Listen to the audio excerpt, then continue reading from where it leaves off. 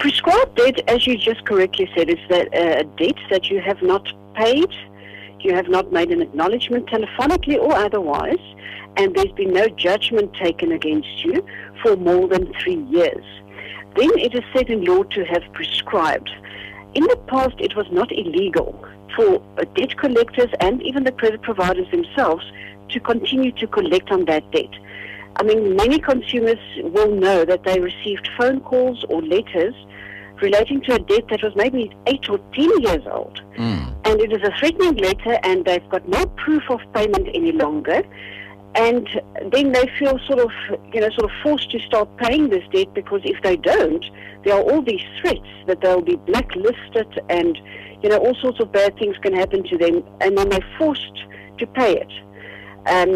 Sometimes, of course, they know that they didn't pay it, but that was what was happening.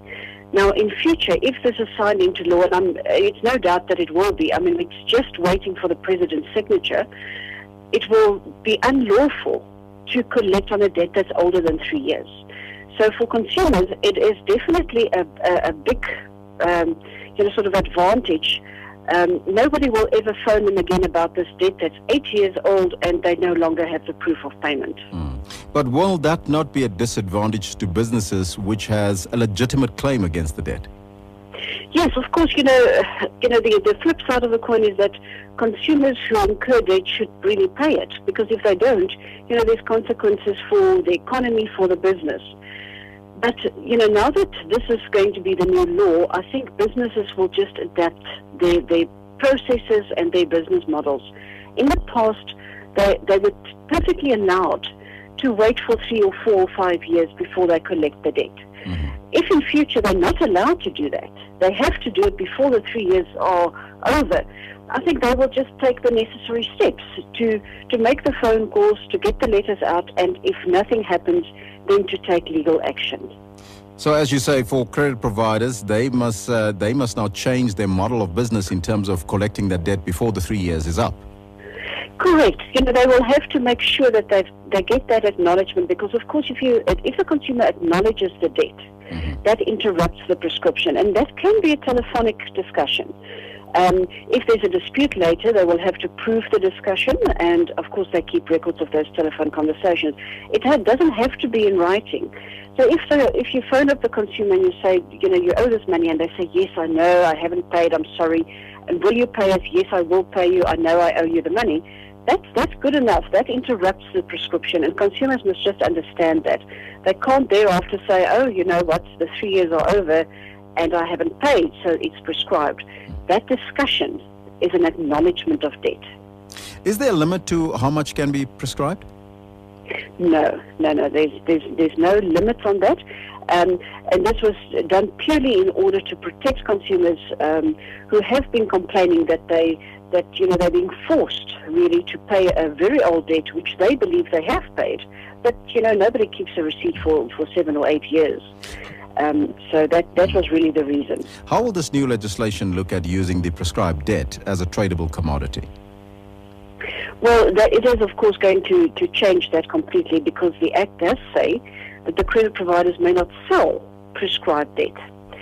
So what was happening currently is that a credit provider may keep the debt, they would try and collect it, maybe send letters, and then after the 3-year period, they will still sell it. They will sell the book. And that was part of their business model, and it was perfectly legal. Now they cannot no longer do that. It is outlawed. So they will have to change that part of their business model as well. Now, for the consumer, how does one find out whether his or her debt has been prescribed, or if there are judgments on it? Well, that is sort of a bit more difficult. If somebody phoned you up and says that you still owe the money, I think the starting point is just go back to the start date, saying, what does this relate to? Which debt? What account?